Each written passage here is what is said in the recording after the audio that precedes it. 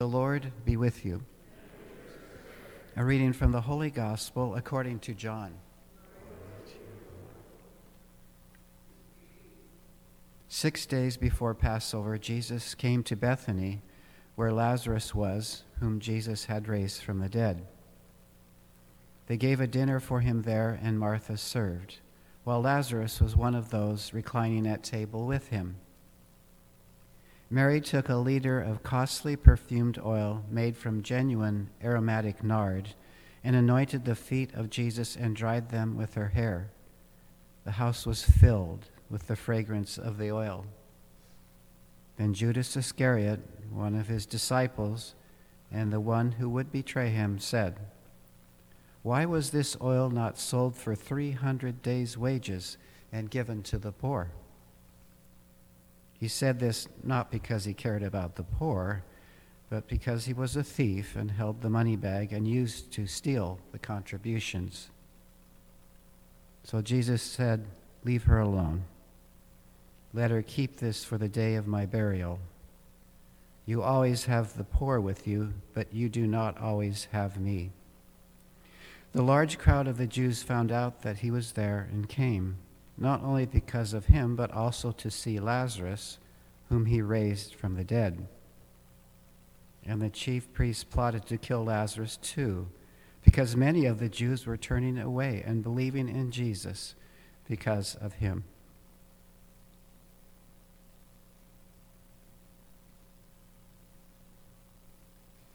The Gospel of the Lord.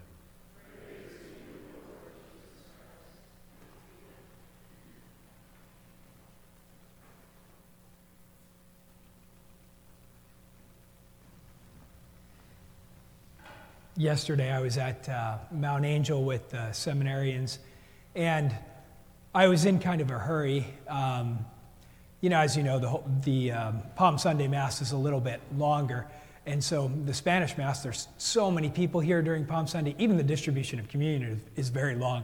And so I knew that I had to leave immediately after that Mass. So, of course, I'm a little flustery and in a rush and everything, and so, Mount Angel's about 50 minutes away or so. And so then I get there, and Archbishop Sample was with the seminarians. And some of you, I don't know if you've ever been to the Crypt Chapel. That's like the seminarians' chapel underneath the Abbey Church. And so there's a chapel down there.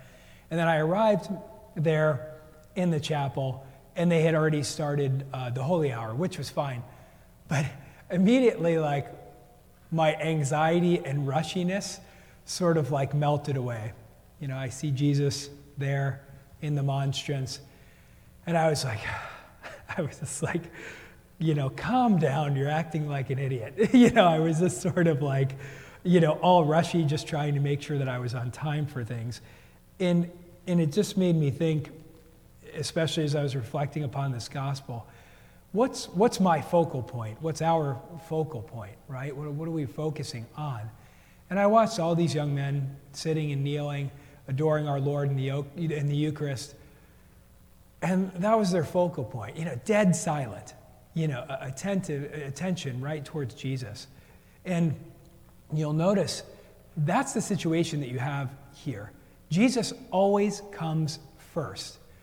That's the important order of operations. It's not that something like social justice is not important, but if you have Jesus first, then social justice will come, and it'll actually flow from the source that's most important. What you notice here that's kind of amazing is that the person that's the biggest thief, the liar in that whole situation of the apostles, is the one that cries sort of social justice, and not Jesus. His intention is on the wrong thing first. As long as you have your priorities in order, then the other thing will come, and it'll be in right order.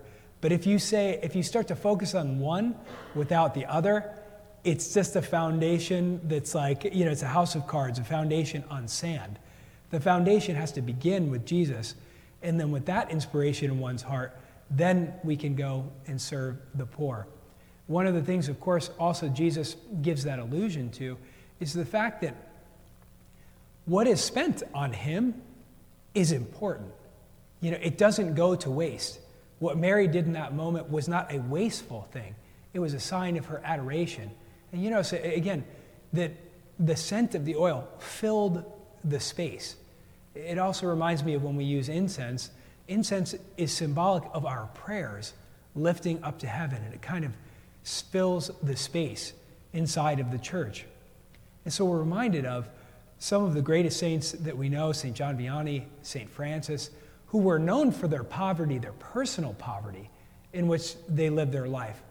But yet, when they celebrated the Mass, when they had vestments made, they were like, these things are made for the Lord, for public worship, right? After today, I don't take my chalice home and just drink out of it, at my house, right? It's here for you, for all of us, to hold the precious blood of Jesus Christ. That's why it's precious, not because it has anything to do with me, but we give our Lord the greatest gifts that we have to offer to show that our focus truly is on Him. There's only one thing we worship. It's Christ. We don't worship the poor. We don't worship any social program. We worship Christ. And then from the inspiration that He gives us, we can go out and serve with what He's given us. That's the fuel that allows us to serve the poor. That's the fuel that allows us to help those who are in need or those who are marginalized. So we always have to remember that in the distractions of our life, what is our focus?